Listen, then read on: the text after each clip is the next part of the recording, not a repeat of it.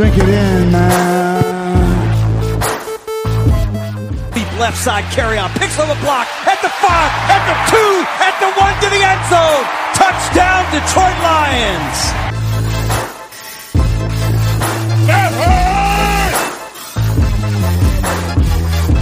Drink it in, man. Get up, Stafford throws. It is end zone. Caught! Oh, baby, what a catch! Kenny Galladay, you're a freak! What a catch! Touchdown, Detroit Lions! Cornbread! I love the Lions! Say it with me! I love the Lions! Drink it in, man.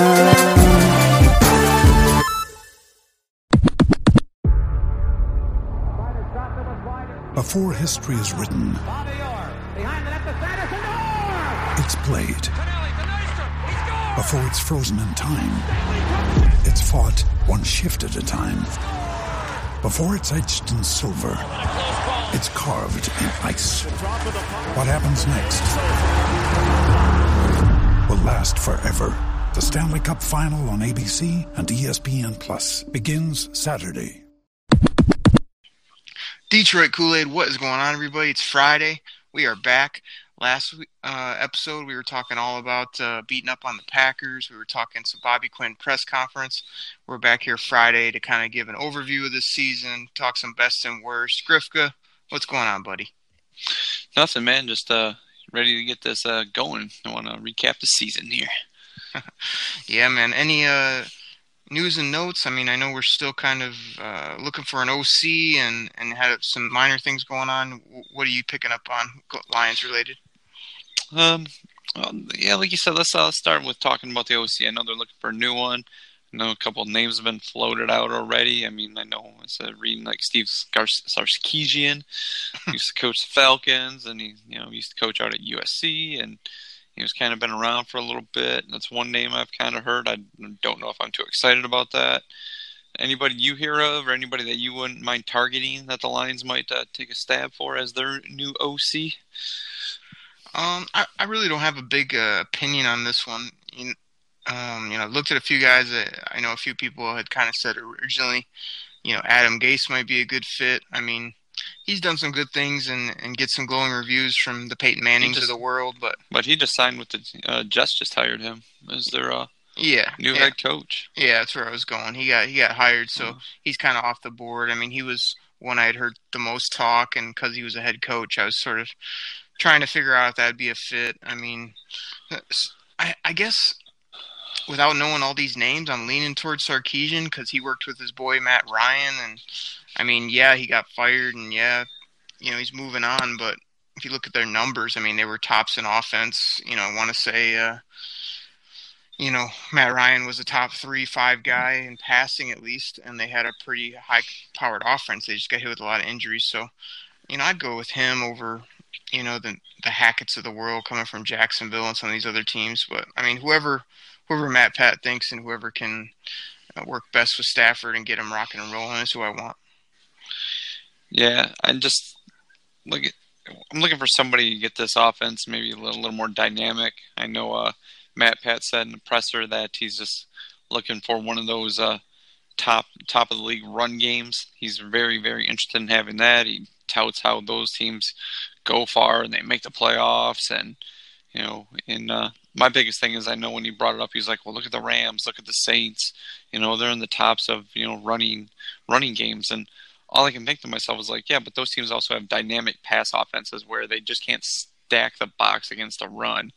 They have they have a passing game that makes teams have to like keep guys back, and they just can't stack the box. So if he can come up with something like that, fine. But if he's just looking to go 3 yards in a cloud of dust, 1970s, early 80s football, then if he's looking for an offense coordinator to do that, I mean, I wouldn't be interested in that. But whatever Matt Pat wants to do to get this team rolling, to throw some points up on the board, because we saw how they struggled late last year, and I know a few things went into that. But still, I mean, that finding an OC out there that can put some points up is a big thing. Mm-hmm. Speaking of Matt Pat, I know he also said in his presser that They are at the 8th pick, but that trade is open. That they're willing to listen for offers. Would you rather have the team trade down, or do you think staying at number 8 to get the best player available that can help them out? Which one would you be leaning for this, Derek? Well, I think it's perfect, Grifka. I mean, right out the get-go, you just throw out there that you're open for business, you're willing to trade. I mean, that's what every team does, but it doesn't hurt to do that right now. Kind of see what comes of it. You're waiting to see what quarterbacks and what high-end players come out that maybe you don't need, that you could be willing to move down. So I'm all for trade down, always have been, and probably always will be. You know, the counter argument is the Lions need some blue chip guys, man. They need some difference makers, and usually get those guys at the top of the rounds and top of the draft. So, you know, if they can't get a good deal with somebody, I think this is a good year to stay pat at 8 and take a top player. Now, we talked kind of last show about, you know, who that might be or where they might go, but I mean, this is loaded up with pass rushers and defensive linemen, and there's also some really good skill player receivers type things that are going to go upper first round type talents. So I think they can't go wrong either way they go with this thing. Yeah, I think at number 8, it's like one of those picks you're kind of starting to get in the middle of the round. And from what I've read and heard, that it's like top 5 is like where all like the real high end guys are, and after that it drops. You're at that second level, so 8's kind of like at that second level pick. Not quite for sure how deep that second level is though. So if they trade down, you know, a few spots, you know, pick up another pick later, you know, a couple picks later, if they, you know, drop down to like, you know, middle of the round, you know, like 14, 15, 16, you know, I'm not too sad about that. But you know, if they stay, you know, at 8, you know, get somebody that can, you know, help. I know we talked about it last show where I'm really interested in, you know, trying to really help this defense, you know, get a pass rusher, or maybe a cornerback, you know, a good cornerback that can fall down to 8. I would be open to that as well. So, Grifka, I hate to work on your math here, but the middle of the draft's 15-ish, 16-ish, not 8. And in no draft nowadays in the NFL is there just like a top 5 and then a drop-off. You know, the drop-off is probably like the mid-third round when it comes to like good talent now in the NFL draft. So just want to let you know. Well, I want to let you know. I mean, since you want to, you know, throw that in my face. I mean, I don't know where your middle are, but 15. If like middle. Okay, if they go right to 15, okay. Well, that makes 0 sense. So your very very top end is your first few picks of the draft. That's why everybody always wants, you know, everybody looks to move up to get those guys. You're not trading up to go get mid-round talent. Okay, so yeah, your top-end guys are like 5 to say, like, you're getting studs in the 3rd round. Okay, then why doesn't everybody just trade back if all that talent's still sitting there? So I think you're wrong on this one. So we'll move on before I drop one of my taglines where you hit your bell. Let's just get back into the season review and the team review on this one. So No, you're not getting away that easy. So I was just trying to educate you, Grifka, that when you said 8's kind of the middle of the round, it kind of is the middle of the round. There's 32 teams in the NFL, Grifka. I don't know if you know. So where's the low end of the round? If you divide that by 2, that's 16. Where's the low end? Where does your low end start? Well, you talk like 1 through 10 is your top, 11 through 20 is your middle, and then 20 through the bottom is your low end. I was just telling you that the middle pick isn't 8; it's 16. No, I said you're in the middle of the round. You kind of are. Okay. Well, I guess we have different math classes, but like when I'm talking talent drop-offs, I mean, no, there's not 5 players and then a huge drop-off. I mean, a little bit, yeah. There's little tiers, but I said it doesn't start falling off to the 3rd round because you still get starters there. I mean, okay. There's game changers from 1 to 15 or whatever it may be. Your blue chip talent's not hiding starters. In the 3rd round. Your blue chip talent's not hiding at 15. Oh my gosh. Okay. Whatever. Okay, well, go look at the history and look at all the great players that come from 2nd and 3rd round.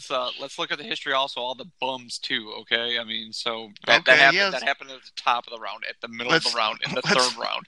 Let's look at all the bums in the top 5 and 8 where your drop off is. I'd love to do that. Yeah, well, fine. We can do that one time, but that's not what we're set up for today. But I'm sure we can go, dig through the history books and the last few drafts, and find all the studs out there in the third round. The onesie twosies, and then there's plenty of guys that one either aren't on teams, or two, they're your special teams guys. So, but okay. Why would you come negative? Like, the Lions are finally picking in the top 10 again. They're going to get a top talent, and negative Grifka acts like, oh, if they would only been 3 spots higher, they get a stud. But because they're at 8, it's the same reason good. People are crying about them beating the Packers and falling. I mean, gosh, we discussed this before. I mean, but the higher they pick, the better the guy is. And I argue with you. Just because you pick high doesn't guarantee you're getting a Hall of Famer, Pro Bowler, All-Pro guy. You can find those guys in the middle of the round. But this year, there's better talent at the top, and it's not as deep as it has been in past years. So to say you can still find studs in the third round, but they're not like people aren't stretching. Oh, this guy's going to fall in the third. They're going to take him in the first. And some guys are going to be like, well, this guy's a first-round talent who's going to fall to the third. I mean, I'm just yelling at you because you went Mel Kiper and acted like after the first 5 obvious players, you don't know anything else. I'm telling you, already digging into this draft, you're going to get quality players in the mid, late first round, second round, third round. There's difference between quality players and blue-chip stars. I mean, God. Okay, so everybody out there, all the Kool-Aid drinkers, after pick 5, you might as well turn off your TV. There's no blue chippers per Grifka.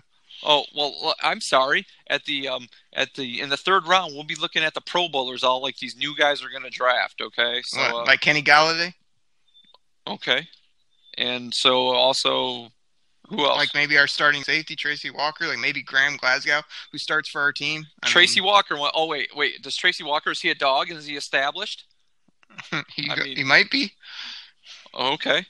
I said he's a product. I wasn't acting like top 5 is the same as third round, Grifka. I was saying, where's the drop off in the NFL draft? After the third round is when you're picking more flyer guys. You're taking like more chances. You're supposed to get starters in the first 2, if not the third round. That's what I was saying. And instead, I have to yell at you for 10 minutes about this. Let's move on. Oh no, I ain't gonna let you off that easy. Okay, I can go all day and yell at you about draft. You can't hold me in draft, Grifka. All the people know this. Oh, really? Yes. Okay, Stick to your lane of that's right, negativity every draft hating pick with the team. Every draft pick you look like Johnny Blue Skies, and you're like, this guy. Oh, we're gonna give him talent. This guy's gonna be something just because you believe in him. And I could be like, well, he sucks. Nick Fairley. The guy was lazy at Auburn, and they took him. And you're like, well, he could be good. Well, could be, but chances are he's not. And yeah, he turned out to be lazy. But same thing. I know Eric Ebron had some sort of like comeback year with the Colts, but he sucked for the Lions. Because all he did was talk. That was another pick that was horrible. But you were all like, well, he could be good. He could be decent. I mean, just because like some guy in the Lions draft him, all of a sudden the guy's going to be a stud for you. Or like, well, let's give him a chance. I mean, just because you like Johnny Blue Skies look at the great side of everything, and I'm like, well, he ain't that good. Just because you say it doesn't make it true. So. Classic Grifka, everybody. He picked out a couple picks that he thinks and feels he got right and didn't look at the ones that he screwed up. If I pulled up our draft history over the past 5 years, Grifka, we're either picking either the same or similar type players, and some of them have been good, some of them haven't. You know what I mean? You're no whiz there just because you say things after the fact. And if you look at my history, I pulled out some guys that are good. You go out on a limb and say everybody's going to be a stud, and then when they suck, you just kind of like brush it aside and like never mention it again. And like when I bring up, oh, you're one. I mean, and then when somebody does like, well, see, I said they were going to be good, because you say everybody's going to be good all of the time. You never come out and say like, well, I don't think this guy's that good. You're always like, well, he's going to be good. He's going to be good. Just what he'll be good. And then when it happens, I mean, just because you say he's good, everyone's good. And when they turn out to be decent, you're like, see, I told you. But like, you're always like, you picked out the one that I got wrong.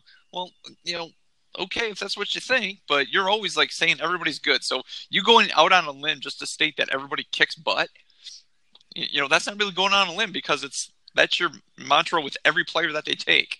So Okay, Griff, if you say so. But again, this is called the Detroit Kool-Aid Cast, and so I'm drinking the Detroit Kool-Aid, and you hate everything.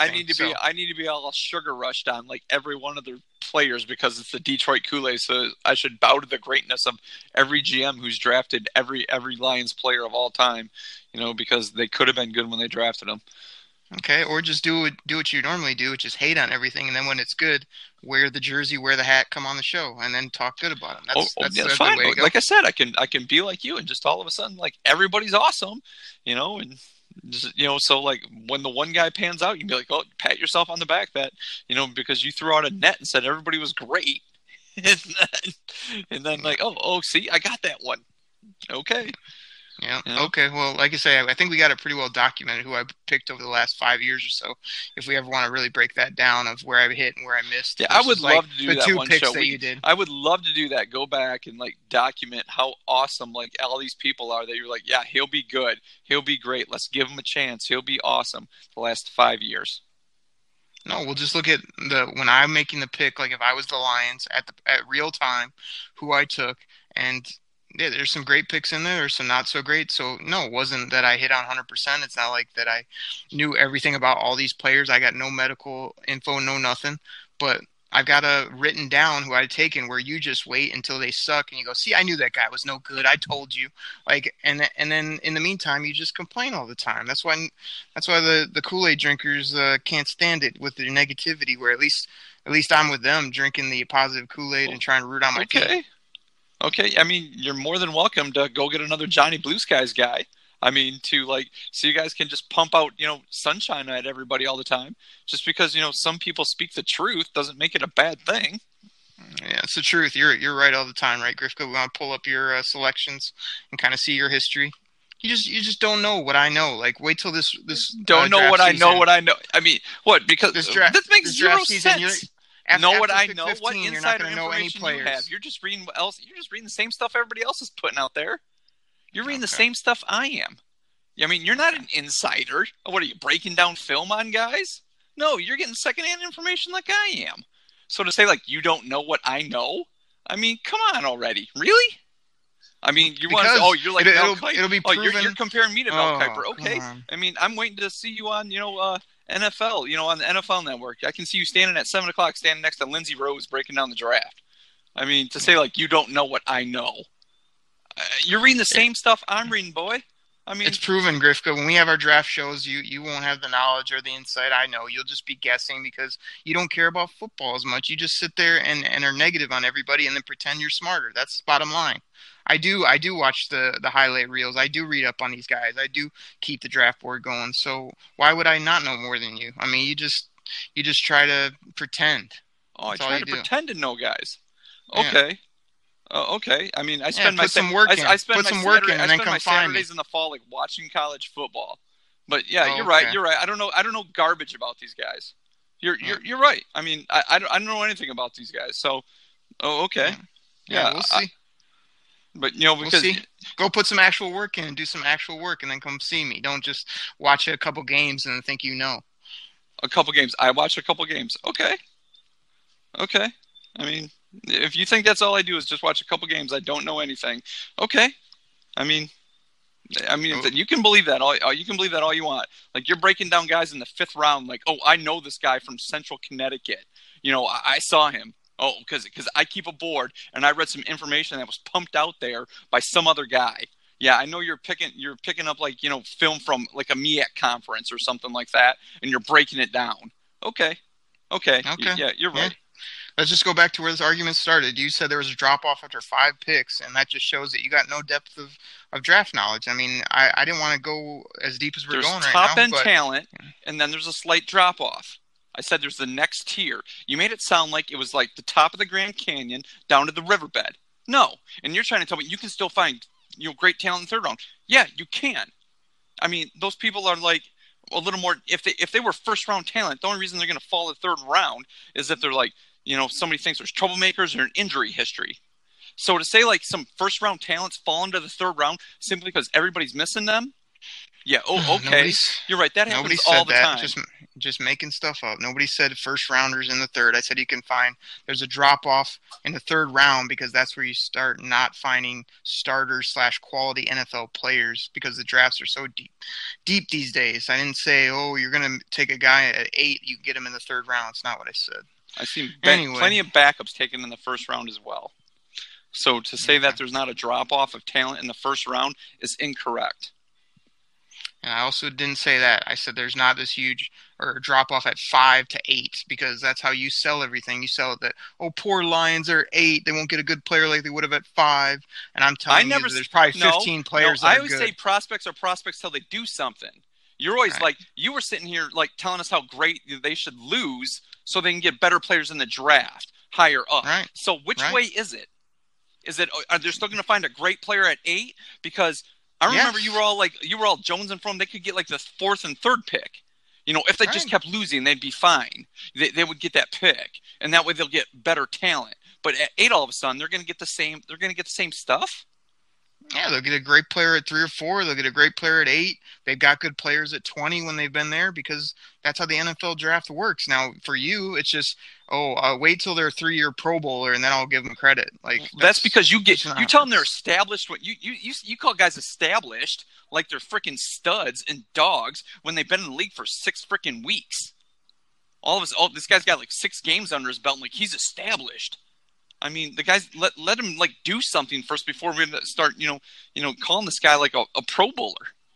I mean, let him do something first.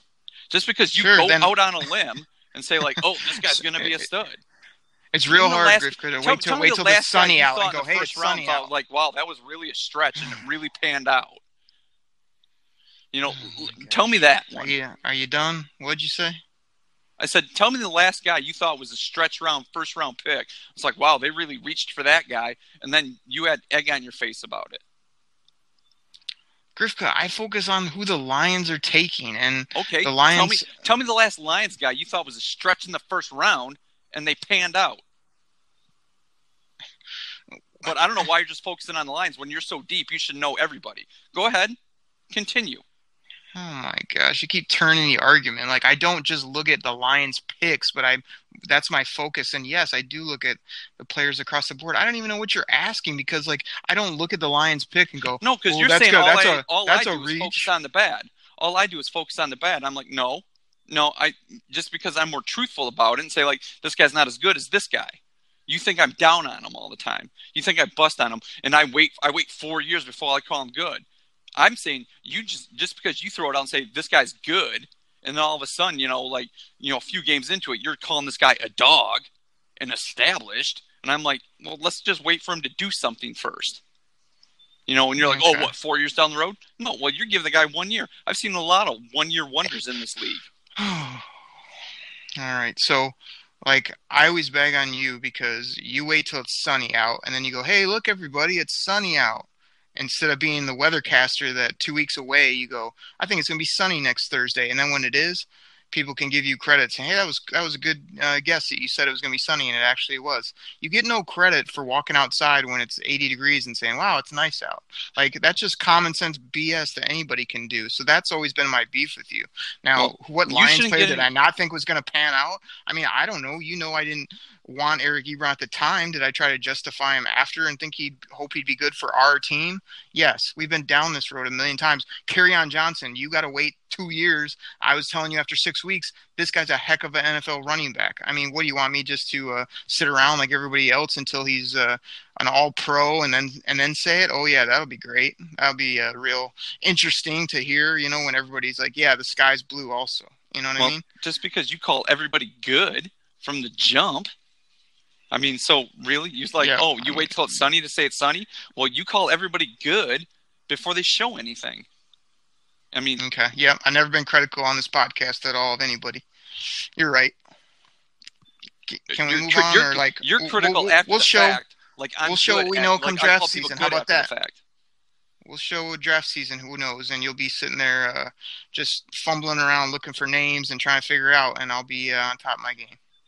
Okay, man. Like I said before, man. You're ESPN, man. You're the product of the moment, man. And to act like you're like sitting down, breaking down film like guys on ESPN, NFL Network, Fox Sports or whatever. Okay, man. It's like, yeah, and you're right. I don't sit around and I ain't pulling up a tape from some backup safety from Vanderbilt. Okay, yeah, sorry, I'm not picking up that guy. Yeah, okay. So there you go. To act like, because like I said, you're getting your same information that I'm getting. You're not an insider. You're getting the same information off the same sites I am. So, sit there and like act like that, that you got all this information that people are calling you to give you stuff. Come on.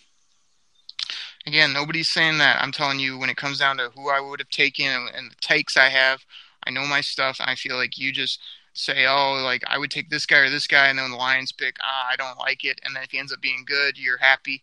If they're not good, you wait 3 years. You go, see, Oakley, I told you. No, people are tired of that. I've told you before, like what I would take in the first round. Which guys I don't like, what type of position players I don't like, which type of position players I do like. I've told you that. So when I tell you I don't want them to take an interior offensive lineman in the first round, I don't care who it is, and they take them, I'm not going to like the pick. Sorry. Okay, and that's stupid because we took Frank Ragnow and he's going to be all-pro. Offensive guards are not playmakers. You can find good offensive guards in second rounds, third rounds, fourth rounds. So, no, I don't like taking a first-round pick on an offensive guard. I don't like taking a first-round pick on a tight end. I don't like taking a first-round pick on a strong safety. That's me. So when those picks are taken, I'm not going to like it. Sorry. Okay, and then when they're good players, you need a strong safety. Okay, fine, go ahead. But that doesn't make you more knowledgeable. Okay. If you say so, buddy. Are we done with the 20-minute whatever we just did right there? Because, like I say, we'll see what happens. I feel confident in not only my picks over the history, but like how I approach the draft. You obviously feel good about you. We'll just see how it plays out. We'll document this year, and the people can see the Oakley Kool-Aid picks and the Grifka Kool-Aid picks, and we'll see what they think from there. And then hope our Lions do well. That's all I was trying to say is that you're selling the draft quite a bit short, I think, as far as how deep the talent pools are. And even if people are saying it's a weak draft, it's not, because there's so many players that the Lions can use at different levels, and this draft actually fits the Lions' needs in a lot of different areas, from edge rushers to D linemen to got some corners and got some skill players on the outside that can be helpful, and it's a deep tight end draft. So all those things line up nicely. So why we'd be selling it as though, we're going to have this drop off or like there's nobody good in the third round, I just don't understand it. But that's you. That's your take. So I move on. Nobody good in the third round. Okay. I just said there was a talent drop off after the first 5 picks. You were going down to the second step, but that's okay. You think it's like endless. Through the first round that the same talent level's all there. That's why guys are generally slotted and stuff like that. But okay, that's fine. Yeah. Okay. I don't even want to talk again because I could name off 10 players probably right now that are good top NFL players, and instead, you're acting like after 5 you're going for a number 3 corner or something, or number 2 corner. Like, it's just not the way it is. But there's still guys. You said there's 10 guys, but still they're going to be ranked, and there's a drop off somewhere. These same 10 guys are not all in the same level bucket of like. There's still going to be a top end of those 10 guys, no matter the 10 guys you name off. So if the Lions didn't get number 1 pick, you wouldn't have been happy, Grifka, because there's a drop-off after number 1. Well, there's a drop-off after number 1. There's a drop-off after number 2. There's a drop-off after number 3. There you go. But might as well just not even pick them, huh? That's not what I'm saying at all. I'm just saying the very high end is the first few guys. And that's what other people that I've listened from other people and what I've read. But to say like, oh, you can't find a quality guy. No. But there's a difference between, getting all pro guys and then, and there's a difference between getting, guys that are solid. And like I said, prospects are prospects until they do something. So yeah, you may get an all pro guy at 8. But like I said, I'll fall where the draft is wherever. That's why I always say I'll take a win no matter where it's at, no matter what the record is. Where you hear, like you said before, losing helps. You want them to win, but if they lose, it's fine because they get a better draft pick. So you had that mantra before that you wanted to lose, but now they're at 8, and you're like, you were okay with it. Where I'm like, well, there's better talent at the top end. The first 5 guys is what I've been reading, what I've been reading. We are at the top end, Grifka. We're at number 8 overall. If we were at 15 and we could have been at 8, yes, I'd be pissed. But we're at 8. We could have been at 5 at the best. Who cares? You're still going to get a stud. I mean, let's move on. Jeez.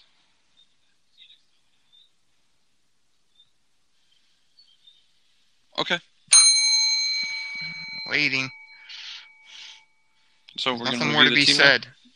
What's that? There's nothing more to be said. I mean, wherever you want to take us, Grifka, I'll answer anything you got, buddy. Okay. So I guess we'll just review the team then at that.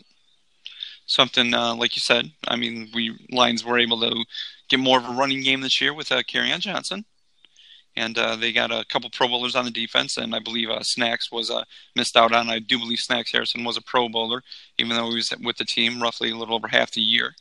But he did miss the Pro Bowler, but they still got Slate and Diggs as a backup. And then my pleasant surprise rookies this year were Tracy Walker, Frank Ragnow, and Deshaun Hand. Do you? I guess what I'm asking is. Obviously, we both feel Slade was deserving, and Diggs. Do you think Diggs maybe should have been a starter? Are you okay with him as an alternate? And do you believe Snacks Harrison should have been to the Pro Bowl as well? I mean, I don't care at all about Pro Bowl, to be honest. I mean, it's a worthless game, other than the acknowledgement from the fans or the whoever sort of votes for it. I mean, it's just an acknowledgement that you had a good year at whatever position, but it's a popularity contest, so I could care less. I mean, the fact that Diggs he definitely isn't a starter in my opinion because he's not a top, 8 type DB/safety in the league by any means. So just that he got acknowledgement is good enough for me. Snacks, had a great year, good numbers, but again, he's a big run stuffing DT. I don't think that those kind of guys are very exciting to watch in the Pro Bowl. He doesn't have the biggest name or personality, even though he has a great nickname and is a good dude. I mean, he's not going to get picked over guys like Aaron Donald and some of these other DTs that are just highly known and bigger spotlights, stuff like that. So, again, I don't put any stock in it. It's just, it is what it is. And, people are like, oh, the Lions didn't get many players. I mean, that doesn't faze me either. It's like, we know who played well, we know who didn't. The acknowledgement is just like you got a little slighted because it looks good on your resume to have a Pro Bowl or an All-Pro, whatever it may be. So I feel for the guys from that perspective, but otherwise, not a big deal at all. Okay. And what about, did you had any other pleasant surprises that out of the rookies, or maybe just the 3 I named off, Hand, Walker, and Ragnow? Would there be anybody else? I realize each one of them has a little bit of stuff to work on. I know Ragnow looked a little shaky on pass rushing sometimes. He had trouble with stunts. Walker, I mean, when he was in there, he seemed to make plays, but he wasn't out there all the time. So maybe once a little more film's on him, teams will know how to attack him. And Deshaun Hand, I don't know if they were just focused on other guys when he was in there, and then I think the injury really hurt him with his development, even though it was later in the year. I mean, once again, at his position, all the snaps it could have taken would definitely have helped. Were there any other pleasant surprises, or were those kind of like the 3 that you would think also?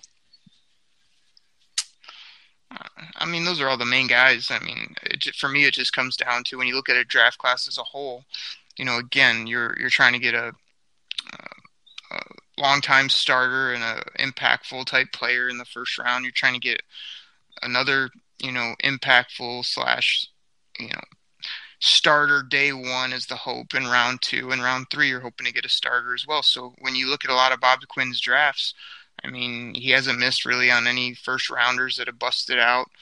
He's only missed on tees in the second round, and he's found gems in the third, fourth, and fifth rounds in all types of his drafts when it comes to Glasgow, or even what Zettel did for a while here. Now he's pulling Deshaun Hand with a trade up, I think, in the 4th round there. He's getting a guy like Tracy, who none of us were that high on in the mid 3rd, whatever it was, and has a vision for him to be a starter on this team. So, I mean, when you can look back at a draft class and say, we got Ragnow, Carrion, T-Walk, Hand, and then filled in some other holes, like, that's a good draft. I mean, these players still got some work to do, but, I mean, you can name 4 guys that are in your starting lineup or will be in year 2 and are making plays. I mean, you got to chalk that up to a class, because there's plenty of group teams that will only come away with a couple talents that end up sticking, and I feel like those 4 names showed out well this first year and are going to be players on this team, just depending on what they had around them and what roles they find for them. But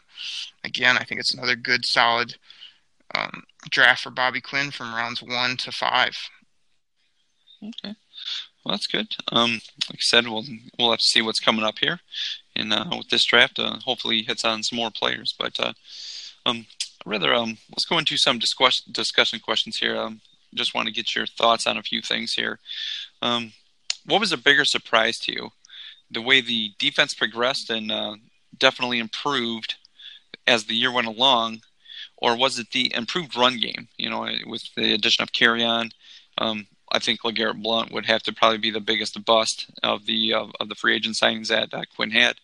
But what would you find a little more, I guess, a bigger surprise? Would it be the improved defense or the running game?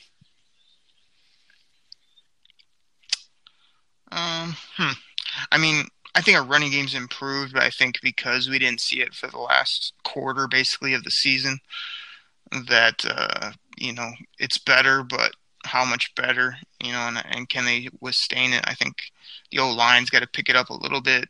Carrion's got to continue to both be healthy and get the touches in the pass game as well to really make that impact. So if I had to pick one, I mean, I'm going to go with the defense just because, with Ziggy being hurt again and with these different areas, that we had holes, I feel like to see what they did in the second half of the year, probably the last 8 games or so, was real impressive, something to build on. Even Deshaun Hand, I know he was the guy that I had kind of highlighted, but I had heard good and bad things about him. I mean, to see what he was able to do, and then we were about ready to kick A'Shawn off the team, and then he showed up big again, like the player we hoped he would be in the second round out of Alabama. So, to me, the biggest surprise is the defense, and they got a lot of upside. So does the run game, but, if we can add a great defense and have a decent to good run game, I think we'll be a better football team. Yeah, I'd have to agree with you on that, to say that the improvement of the defense, especially the way it looked at the beginning of the year. I know getting Snacks was a big deal of changing that. But even some of the other guys, like you mentioned, Deshaun Hand, A'Shawn Robinson, them guys coming up. I think Jared Davis, he progressed later in the year. Yeah, he played better as the year went on. Hopefully that continues going into next year. Still the defensive backfield. I mean, Slay played like he usually plays, how I guess expected him to play. I think he got burned a little more on a couple things this year. I don't know if that was just simply trying to make plays, and biting on plays, just trying to make something happen with the way the season was going. But, the way the other cornerback played, that other side of the field was, really, really hindered them. And I believe that hindered them all year. But the way the run defense improved, the way the linebackers, Kennard and Davis, I think Christian Jones was a little bit of a disappointment. It seemed like a lot of games he wasn't on the field, even when he was on the field. But I think the defense improving throughout the year was probably a bigger surprise to me than the run game. I think the offensive line still the right side of the line still isn't where we thought it would be. But like I said, Ragnow, Taylor Decker had a decent year, and Glasgow at center, giving Kerryon Johnson, he had that little burst. He would always hit the hole hard. I think he had good vision. He didn't seem to be missing a lot of holes when they were there. He knew which way to cut to get the yards, as opposed to just kind of running into guys or cutting the wrong way and into a tackle. But like you said, get a few guys on the defense, in the draft, and maybe a couple of guys just patch holes in free agency. This defense could definitely improve on where they were this year. So. Speaking of a few guys on looking to improve, what position group, it'd be the offensive line, linebackers, defensive backs. What do you feel was the biggest disappointment this year on the team where you thought they'd be better than what they actually were?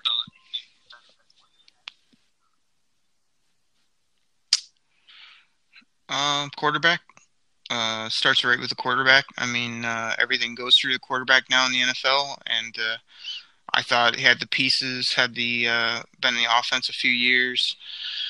Right in that prime age, had showed good, for the most part, a year or two ago where he wasn't turning the football over and making plays. And we just straight up weren't good enough at the quarterback position. Now, of course, injuries and trades and all this stuff comes into it. But if Matt Stafford is marginally better this year, I mean, we're not winning 6 games. That's the bottom line. So that was the biggest disappointment to me at quarterback because of the expectations and because of the money we have in that position and because it all starts there on the offensive side of the football. And that's really where we weren't good enough this year. I mean, towards the back 2/3 of the year, we were good enough on defense. We were good enough on special teams.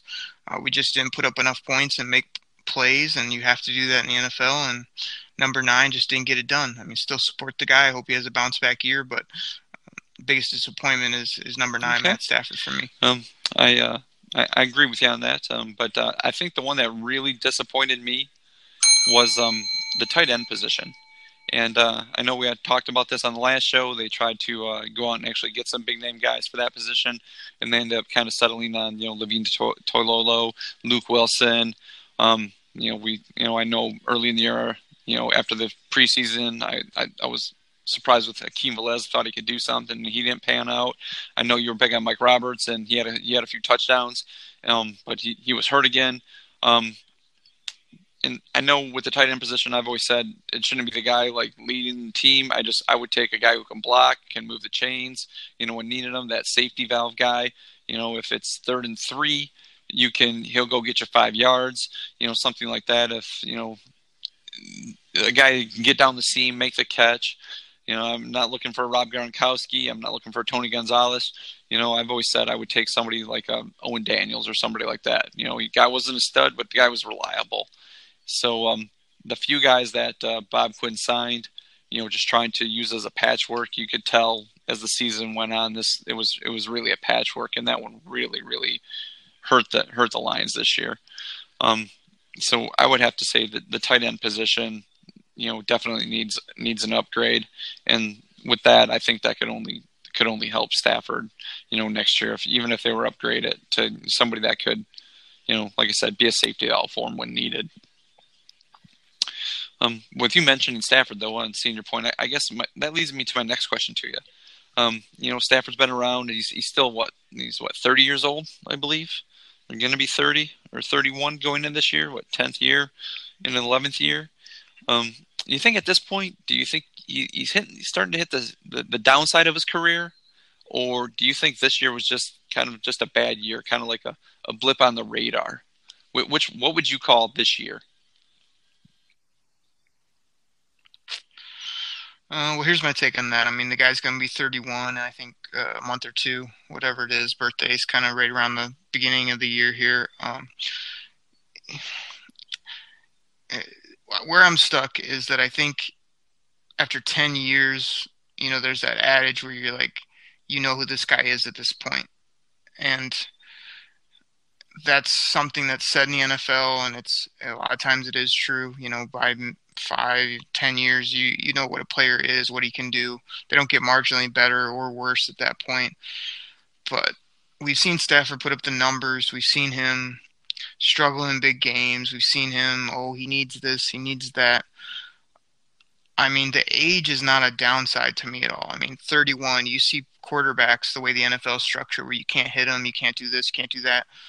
I mean, the NFL is a tough game, but at the quarterback position, you see guys a lot of times play 35, 36, 38 years old before they hang it up if they're good and if they're making plays. So, there's no reason that this guy can't get it going and can't be here for another handful of years or get moved on and play for another team for a handful of years and be good in the NFL at the age of 31. But I'm stuck between, can he get back to that year when he was throwing 40-plus touchdowns and 4,500 to 5,000 yards, or are we stuck with this robotic game manager that, has to have everything go perfect for him to make plays? Because the NFL is an unperfect game, man. You see all the good quarterbacks. They make plays when everything's not going bright in the pocket. They throw incredible balls right on their guy, 30 yards down the field while he's covered, back shoulder, whatever it may be. If number 9 doesn't get back to that, yeah, I mean, I could see him being on the downside or being shoveled out of here at some point, but why can't he get back to the guy that's slinging around the yard and putting up big numbers and helping us score 20 to, not 20, like 25 to 30-ish points a game? I mean, on average, that's where we need to be with a guy like this. And, I mean, that's my take on it is, have we seen him? He is what he is, or does he have that 2011, 2012 in him somewhere? I don't know at this point, but I'm hoping it's the latter. I hope that he can bounce back and light up that scoreboard. But, we'll see. The age is an issue. Let's put it that way. I'm going to call this one, I'm just going to call it a blip on the screen, a bad year. It was kind of there from the start that I don't believe everybody on the team was buying into the Matt Patricia. I know you called it a lot. The Detroit Lions, golf, was at the clubhouse where everybody's kind of laid back. They didn't like it. When Patricia come in, try to ruff some feathers and get guys to work a little harder than what they're used to. So, them trading off Golden Tate, injuries, Marvin Jones, and like we had talked before, I think maybe Jim Bob Cooter, like defenses figured out how to scheme against him and he wasn't adjusting. So I'm gonna point this one to as saying it was just a bad year for him. We've seen other great quarterbacks do this in the past where they have a bad year. The numbers aren't there, touchdowns interception ratio is not there, and then they bounce back. And just a couple of years ago, Drew Brees didn't have that great a year passing. I mean, this year, Drew Brees is back in the MVP talk, and it's happened to other guys. We've seen it happen, bring up old guys. Steve Young, it happened to him. Joe Montana, it happened to him, and that's why they got rid of him in San Francisco and went with Steve Young. Steve Young was a little younger. Joe Montana was coming off an injury, didn't put up a whole lot of great stats, traded him away. Happened to John Elway. I mean, it happens to all these guys where they have a bad year and everybody starts writing them off as, are they on the downside of their career? So I'm going to paint this one as it was just a bad year. New offensive coordinator comes in, tailors the game to what Stafford can do. I know, like we said, Matt Patricia wants to try to, get a good running game. One of the top 5 running games in the league is what I believe he's shooting for. But still with that, having somebody who can throw the ball around the yard like Matt Stafford can, I still believe they need to do that as well. But like you said, you weren't quite for sure. And it might be one of those things like next year if he has another year like he did this year, and then you see the numbers really start to slide, in the next, 2-3 years, you could point this year as the year that, he's hit the downside. This is where he's on the downside of his career because in a few years he's going to be, 33. Like you said, guys can't play till, 35, 36. But still, it could be one of those things where, you might point to this year and say, this was the year that you could kind of see it coming. It's like he's at the crossroads now. Will he bounce back or will he continue to slide? So I'm going to chalk this one up as just a bad year due to circumstances around the team. Yeah, real quick, I mean, just to hit on this before we move on, 28 to 34-ish to me is the prime of a quarterback's career. So this is when he should be at his best, not on the downside, because he's taken all his lumps his first 2 years. He has a pretty good team now with some talented offensive skill players and whatnot. He should be rolling. Now, the only thing I wanted to throw in is you can say, oh, it's a blip, because of the stats and the production. My biggest problem with Matt Stafford is he's never won anything. This guy's been here over a decade. I mean, we only have a couple seasons of, 10 wins or more. We have no playoff wins. I can't remember many big games, big moments where he raised it to the highest level. I mean, yes, he's had some comebacks and had some games in Dallas where he pulled a rabbit out of his hat. But until this guy wins something big, I mean, and people are like, oh, it's not all on the quarterback. Well, it starts with the quarterback. And even in the NBA, man, there's sometimes when a really good NBA player would just put the team on his shoulders and win the game. And I'm tired of kind of saying, well, so-and-so's got to do this and that. I'm waiting to say Matt Stafford won us that game, that division, that playoff game, and preferably that Super Bowl was because of the way he played, and I haven't seen it. So that's my biggest knock on him, is until he wins something and leads this team to winning, that's going to always be a knock, no matter if he bounces back next year with stats. Yeah, he's like one of those guys, like, if heaven forbid this happens where he gets to, like, maybe only wins, like, one wild card game, in the remainder of his career, and it just doesn't pan out. I'm not saying if he wins the Super Bowl, is he, like, one of those things, like, when it comes to it, we can always discuss this later, it's like, is Matt Stafford a Hall of Famer?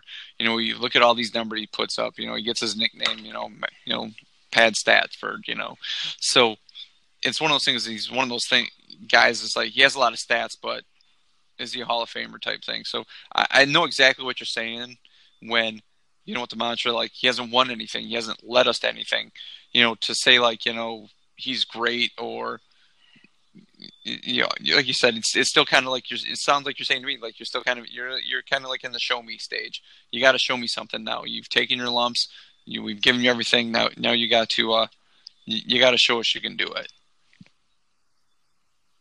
Well, he showed me when he came here at 0-16, and he had that gunslinger, and he made plays and put up numbers. That showed me something. And then he got us over the hump and got us to the playoffs to go down to New Orleans and play. But the last handful or more years, he hasn't taken it to that next level and won the big game, won the division, won a playoff game. And until he gets that next level, like the other two times when he stepped up or when he brought the franchise forward, it's kind of lost in the wash, It's just like, yeah, we saw you do that. We appreciate it, but it was 8 years ago. Like, what are you going to do now? So that's where I'm at with it.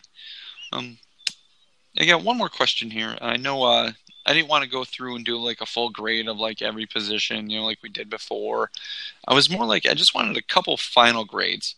Where do you think this team as a whole is? If you want to, like, grade the offense, grade the defense. I guess my question is, what would you give the defense a final grade for the year? What would you give the offense as a whole? And then I really want to know what you think. What would you give the coaching as a grade? Your final grades. Offense, defense, and coaching wise. What would be your final grades for these guys for the 2018 year? I mean, without overthinking it, like, to me, the defense, the way they played the second half and the way they played overall, even in the games they lost, you look, other than a couple there, we really didn't get housed in a lot of games. So, I mean, the defense is going to get a B for me. The offense side of the ball is going to get a C-, just totally not good enough. Could probably even go worse than that, but I like what I saw from Kenny. I like what Kerryon can do. Some of these players show me some things, but I mean, C-, B as a defense with their upside. And from the coaching perspective, I mean, it's a new coach. He's bringing in new things. I believe this guy's won at a high level and is trying to do that here. So despite the record and whatnot, I mean, to me, the coach is going to be at the Matt Pat, to me, is a B-, just lots to learn, room for growth, but definitely not average, below average. I liked a lot of things he did this year. I just don't like the record and kind of the end result, but I thought he put some good groundwork there and don't mind it. So those are my grades if I had to just kind of come off the top of my head with them. I'll start with the offense. I will, based on where I thought this offense would be going into the year and where they finished, I would probably say this offense, and I know I'm being real critical, and I would probably give them like a D+. I thought this team would be able to put up some points, the improved running game early on, but where this offense was compared to what I thought it'd be, I'm going to give them a D+. I know there was injuries on it, and like I said, I know they traded away Golden Tate, but still, I mean, we both thought in the preseason that these guys would be throwing up some points, and they were really struggling at points, and their offense looked really, really mediocre and very pedestrian. So I would give them a D+. Now, the defense, I know early on, they were very porous, and they were giving up yards like they were going out of style. and they get snacks, and they really, really improved. I'm going to give the defense probably a B. Like you said, with on the upside, with the arrow ticking up on that defense, a couple key pieces added here. It can be, top, inside the top 10 for defense. Coaching wise, like I said, first year coach, wasn't. I know we always kind of joked about their defense coordinator, Mother Goose, kind of wonder what they were doing here and there. Don't know if Matt Patricia, kind of took the reins over a little more, had a little more input in the second half or not. Offense-wise, Jim Bob Cooter, like I said, unable to really make any changes, looked very stagnant at times. But there was points I know, like where me and you were both kind of questioning it afterwards, why didn't he use timeouts here? I don't think he was ever afraid to throw the challenge flag, which, Jim Caldwell always seemed to have that thing glued in his pocket. But, first-year coach, I would probably give him a C at this point. And with that, if you were going to go arrow up, arrow down, I would do like one of those things where you see like the arrow kind of going, just kind of laying flat right now. I guess we'll go from there once they choose a offense coordinator and kind of look in the preseason, kind of what that offense is going to run and where the defense will take, which way the arrow will tick on him. But like I said, first year coach, learning a lot. I'd put him at a C right now. Okay. Anything else you want to talk about before we go on a couple questions here at the end? I'm good, Grifko. Let's hit these quick and get up out of here on this cool. Just a couple fun questions here. This season I know was a little rough, but what was your best memory from the season? Watching the games. What was your best memory? Oh, I mean, just to be quick on it, I just think that win versus New England in prime time. I mean, I think we had struggled. I think that was the third game of the year, so we were 0-2. Matt Pat getting a win against his former club. The way they played so good from top to bottom. Looked so good that the country got to see the best of what the Lions had to offer. I mean, to me, that's probably my best memory. Yeah, I would have to agree with you on that. To be the New England game. What's your worst memory from the season?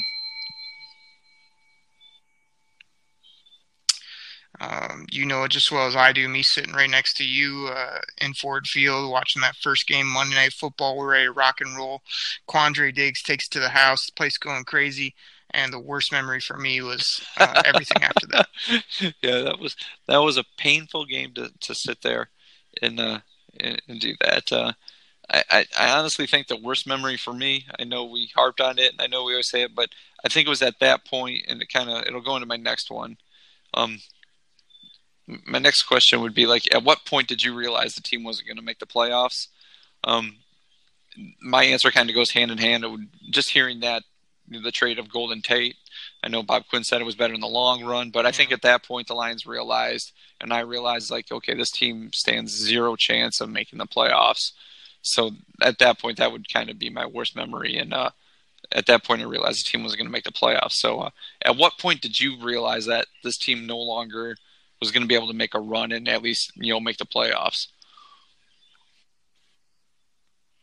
Well, first off, my honorable mention for worst memory of the year was having to do that podcast with you about the Golden Tate trade where sky was falling, season was over because we traded a slot receiver that's 31, 32 years old and had 8 games left. But anyway, when I thought they just weren't going to make the playoffs was what was it? They had a game against Chicago, I think it was, or even Turkey Day when they just didn't show up, didn't play well against the Vikings. I mean, I think the Vikings game tipped it, and then they had won a game, I want to say, against Carolina or something, and then they went to Chicago and just got beat up and didn't look good, couldn't cover anybody. I mean, that's when I felt like, yeah, this team doesn't have it right now. They're not sound enough in a lot of different areas, and the record spoke for itself at that point. Okay. I think I might know your answer on this, but I want to ask you, at any point in the year, did you ever question the hiring of Matt Patricia as the coach, as him being, yeah, this is the coach, that's going to lead us to the future, or to question it saying, like, this is just another dead branch off the Bill Belichick coaching tree? Did you ever question the hire and think this is just not the right guy? Yeah, no, absolutely not. I mean, there's so many people out there, and especially in the Detroit media and people like you, Grifka, and others that they all overreact to everything. I mean, this is the long game. That's why I back up the third round pick. That's why I back up some of these moves, is because, yeah, we want to win right now. We want to play good football. We want to be proud of our team, but we want to win long term. We want to win big in the right way. And to me, Matt Pats, he's done that with the Patriots. He's building. He has a lot of country club to tear down before he can build up a nicer building. So, I was on his side with everything. Now, did he learn some things, and did he, have a few bumps in the road here or there? Of course, but everybody does. That's both on a new job or that's kind of coming into a new culture. But, just so sick of the Dave Burketts and these people that want to just run a guy out of town because he has some struggles in the beginning of the year. You gotta let things play out, man, and you gotta project forward. As I always say, like, if this guy, I don't see this guy falling on his face the next 3 years and then, booting him out of town. I feel like he'll get it together here in year 2. And then hopefully, all goes well. Year 3, 4 is where you see the best of this guy and this team. So we'll see if I'm right or not. I mean, you've talked to me, and like you said, guys like me doubting it, but it would be like those games where they seem to be playing down to their competition, and then they'd show up against, New England and, Green Bay early on. And even though they lost that Rams game, I mean, they came out with a solid plan, and they hung with that team for a long time. And so it's games like that where it bounce back. It's like, okay, yeah, maybe this guy is something. But then, like you said, they go into Chicago, and Chicago just, takes them behind the woodshed and just beats the daylights out of them.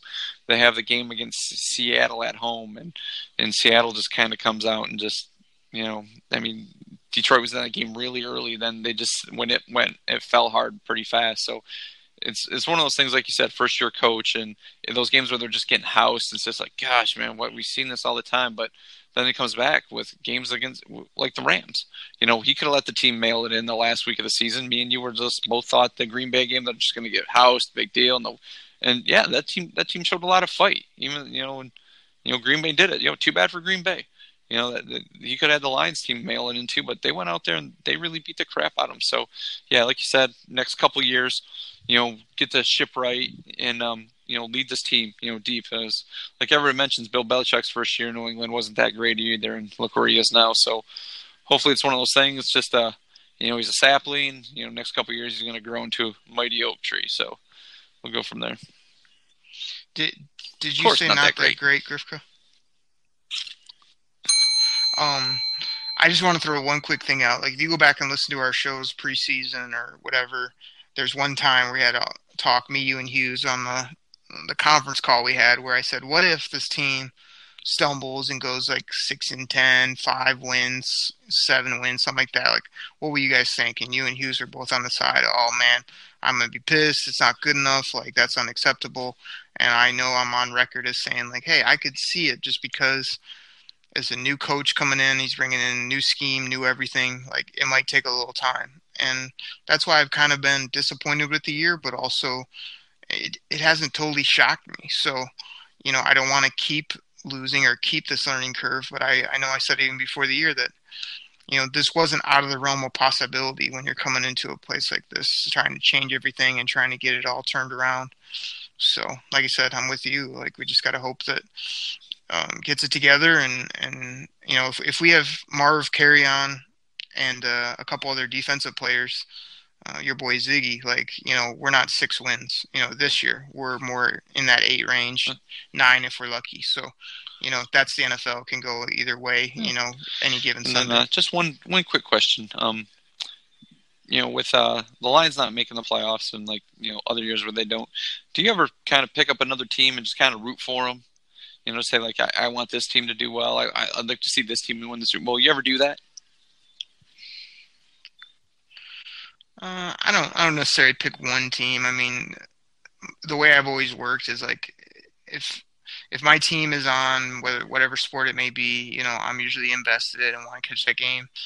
And because of fantasy football and whatnot, that keeps me engaged with the other teams and stuff that are going on. But I've never really been able to root for other teams per se. But like this year, some friends will hit me up, who do you think's going to make the Super Bowl? And the only way I really judge it is I'm like, man, when it comes down, when I have no rooting interest and no like fantasy on the line or whatever it may be, like, I'm just rooting for again, get your ESPN ready, Grifka, because I root for the top players on the top teams that are the most exciting and that are the most fun to watch to get there. So my easy answer was, who do you want to make the Super Bowl? Rams and Chiefs, baby. That would be a heck of a ball game to watch with a lot of firepower all over the field. And that's who I root for. Maybe I'll root for like a guy like Tom Brady just because the Michigan ties and just being the greatest of all time. He's fun to watch, just never loses, always finds a way, that type of thing. But no, I usually don't latch on to like one team and pull for them, really. It's just more for fun matchups and good games, or for a player to get over the hump or to keep winning. So that's kind of how I do it. I guess with me, I always kind of root for that team that I guess has like never done it. You know, I guess I always kind of, you know me, I always kind of get tired of hearing about the Green Bay Packers and Pittsburgh Steelers and, the Cowboys. And, so this year with the playoffs, I don't think there's really that team out there that is just like, oh, these guys have never done it. I'd really like to see them. Like the year the Cardinals went to the Super Bowl, it was one of those things like when they were rolling, it's like, go, man. This team's never done anything. It's something like that's great to see. And so I'll hook on to a team like that, But, with, like, who's in the playoffs this year? I mean, like you said, this year I'm just kind of hoping to see, like, good games. And, like you said, Rams, Chiefs would be a great Super Bowl. I think early preseason I picked Rams, Patriots. I think you picked Chargers. I can't remember who you picked on the NFC, but even the Chargers offense, that would be, kind of cool to say, like, to see that. That team can put up points, and they're a pretty good defense as well. So, it might be those guys. I'm just like you said, Chargers never won it. It might be one of those teams like, yeah, come on. I mean, like you said, Tom Brady, a big Tom Brady fan because he went to Michigan. To see him, win again. I'm always cool with that. But like the Chargers might be one of those teams I like, kind of hook on to and say like, come on, just go win something because you've never done it before. I realize they made a Super Bowl, but still, they've never won it, so that'd be kind of cool to see. Yeah, man, I'm with you. Playoff football, watching it this year. Hopefully, Detroit Kool-Aid will win it next year. So that's all I got. Got anything else before we close up shop here? Well, Grifka, I want to talk about the draft. No, I'm just kidding. Let's go ahead and get up out of here, everybody. We thank you so much for listening. Please check us out. We're going to be coming at you. Me and Grifka are still trying to figure out the kind of off-season schedule, how to attack things. We'll probably be coming to you with game reviews where we're pulling up the condensed version of the season's games, maybe breaking it down a little bit more. We also have some ideas about maybe doing a real GM type of contest where me and Grifka are cutting players and kind of working salary cap against each other and kind of seeing who can put the best Lions team out there in a virtual sense. And then obviously we have tons of draft coverage, tons of free agency, all that stuff. So look forward to it. We'll give you some more updates once we get our schedule all buttoned up. But for me and for Grifka and for Detroit Kool-Aid Cast, we're going to get up out of here. Everybody have a great week. We'll check you next week. We're out. Pack the bag, start the plane. This game is over. It is over. What a comeback by the Lions. Drink it in, man.